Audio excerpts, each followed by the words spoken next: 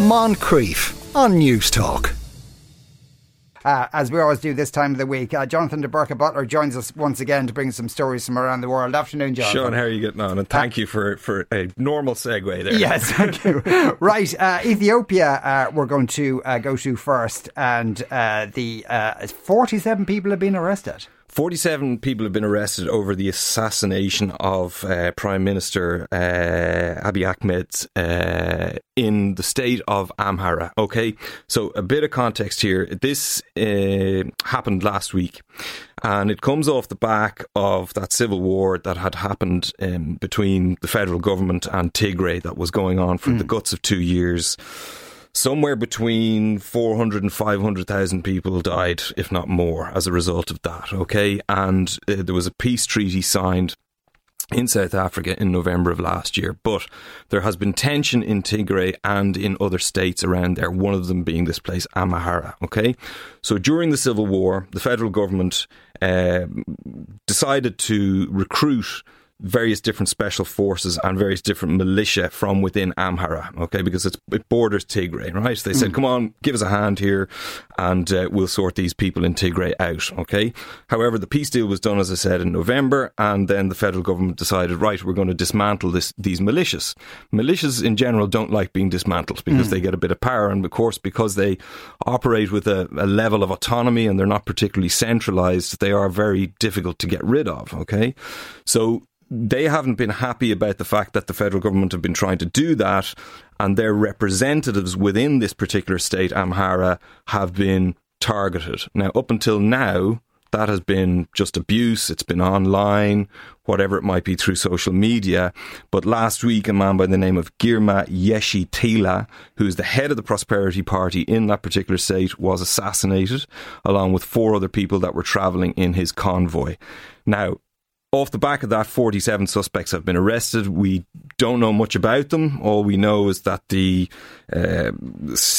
state broadcaster is basically saying that they were caught with bombs and various different materials for this kind of an assassination. And it's very worrying because Amhara is right on the border with Sudan, which is a basket case, as we know at the moment. Yeah. Tigray has just ended, but that's not going particularly well. It's not like they're all sitting around, smoking the peace pipe. There's a lot of tension there as well.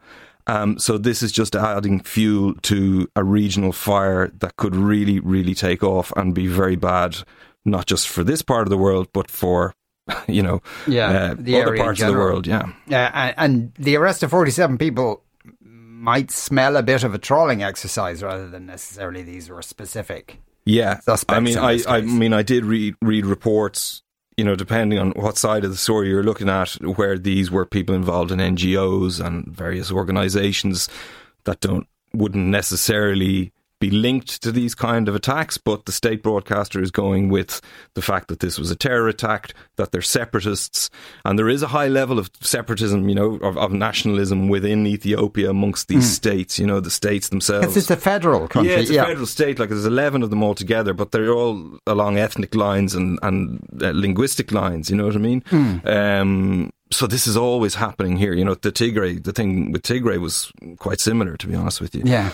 So, people in Amhara, nationalist Amhara, basically feel that they're being targeted here. They're not being treated like the rest of the states. They're saying, we helped you out. They're saying to the federal government, we helped you out, and now you're throwing this back in our face. So they're not particularly happy, and this is the manifestation of that. Yeah. Now, we'll move on to Cuba. As we all know, yesterday was 1st of May, International Workers' Day, but not in Cuba. Not in Cuba, at least not on the level that they used to celebrate it. So the official parade was actually cancelled by President Miguel Diaz-Canel, who said that it couldn't go ahead because of petrol shortages. And he made a statement and said that they are only receiving 2/3 of the petrol that it needs, and that the shortfall is due to supplier nations failing to fulfill their contractual agreements. Supplier nations being Venezuela, if you read between the lines. Yes.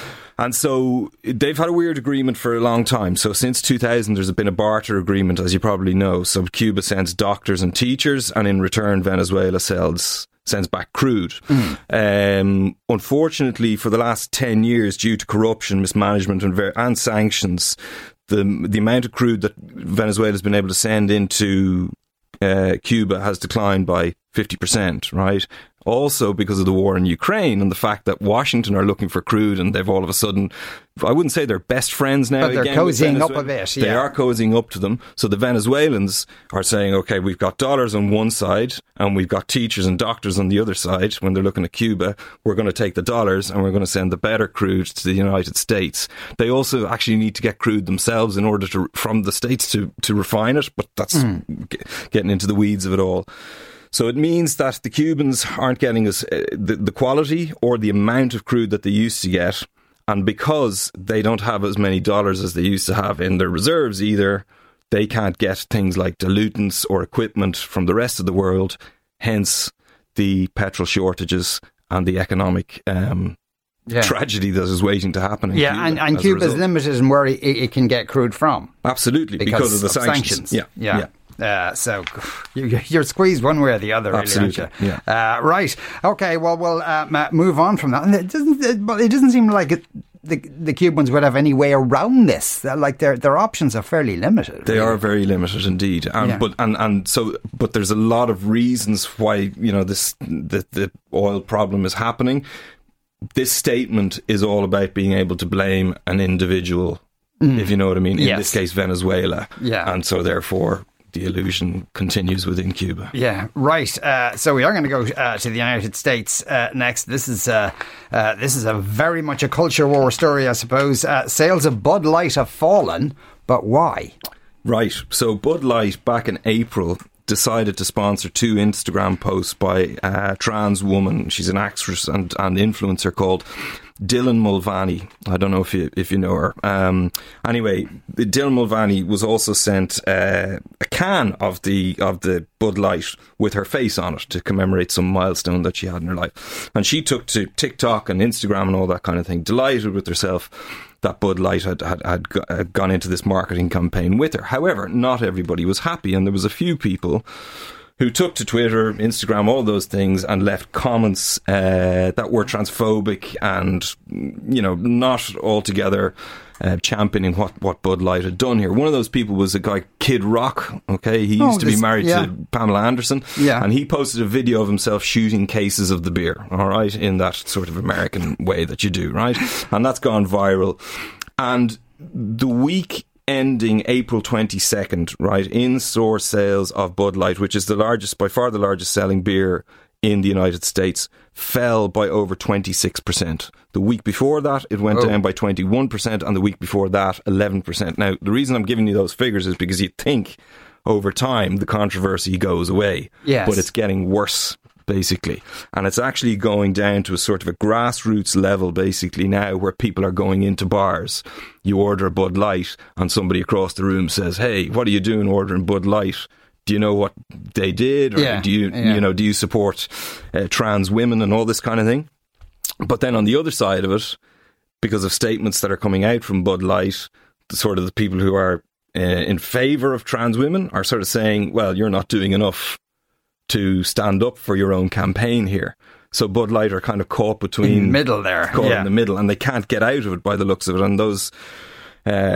sales those plummeting sales would attest to that, really. Yeah, and are there any indications whether the plummeting sales are in particular parts of the US, or is it across the US? Good question. I don't know to be 100% honest with you if it's in particular parts, but that is a great question and something that I should have a look into. All right, because one would, you're going to guess. It's probably certain parts, certain demographic, etc., etc. But Bud Light have said nothing. No, they've come out and they basically said, look, we work with hundreds of influencers across brands, and we're trying to connect with audiences across various demographics, but it's not really washing with everyone. And as we pointed out, they're caught between the left and the right, if you know what I mean. And it's affecting bars, and it's become a big thing in the United States. Yeah, it's very interesting, because I imagine other brands might be watching this quite carefully, absolutely. And it could have a chilling effect of to avoid talking about certain areas or straying into certain areas. Right, Indonesia we're going to go to next, and an Australian is going to be imprisoned for spitting at someone. He might be. This is a man by the name of Brenton Craig Abbas Abdullah MacArthur, right? Who's originally from Australia and converted to Islam a number of years ago, I believe.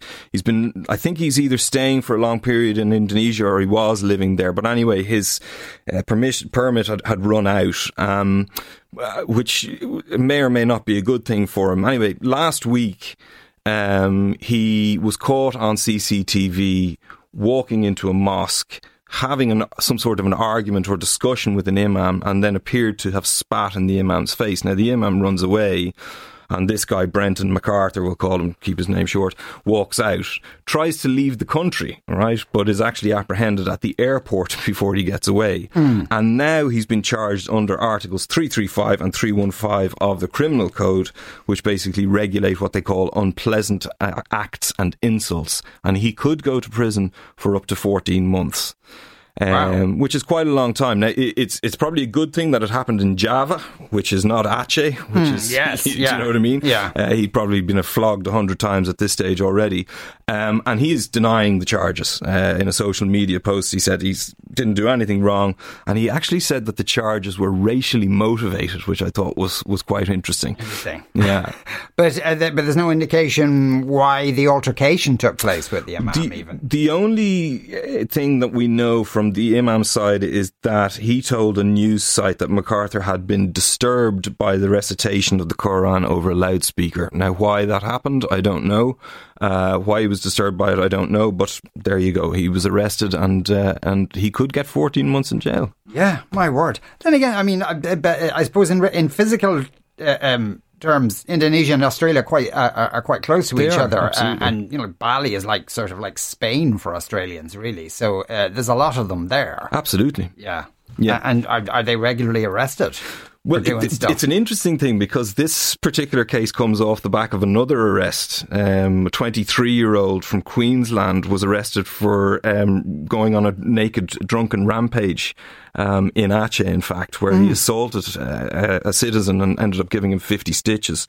He's going to be in big trouble, that guy. So I think from MacArthur's point of view, it's pretty bad that both of these things happened at the same time, because I think they could probably both be made an example of. Yes, indeed. Right, Spain we're going to go to finally, and obviously bullfighting for decades now has been a controversial sport. Let's put that in inverted commas, but at least one aspect of it has finally been banned. There has a ban has come in specifically around dwarf bullfighting. So this is what has been going on for years. And it basically involves people with dwarfism who dress up as clowns in music costumes, and they fight small bulls. And it was marketed for years as a fun day out for the family, and now it has been banned.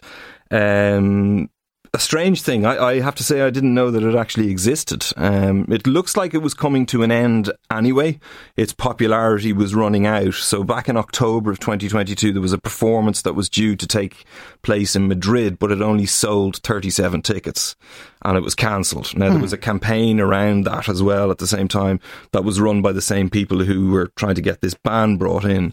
And it's been successful, but not everybody's happy. There was a few people, I put out a tweet about this actually, and there is a photo of 5 people with dwarfism standing outside the court where this decision was, or the parliament where this decision was made. And they're saying, well, look, this is our livelihood that's gone. And what else are we supposed to do now? Right, okay. I suppose you could understand that. And in these kind of shows, animals aren't harmed or killed or anything of that nature. They're not actually, no, they're not killed in this context. Yeah, okay. Right, but then again, that's not the same as actual bullfighting, which is a far more serious matter. Right, so what should we look out for over the next week or so? There's only one or two things, really. I think there's elections in the UK, local elections that are coming up next week. And to be honest with you, besides the usual people flying around the place, that's about it, to be honest, Sean. Yeah, all right. Normal week around the world then. Jonathan, Absolutely. Thanks a million as ever. Jonathan deBurca, Butler there. Moncrief, weekdays at 2 p.m. on News Talk.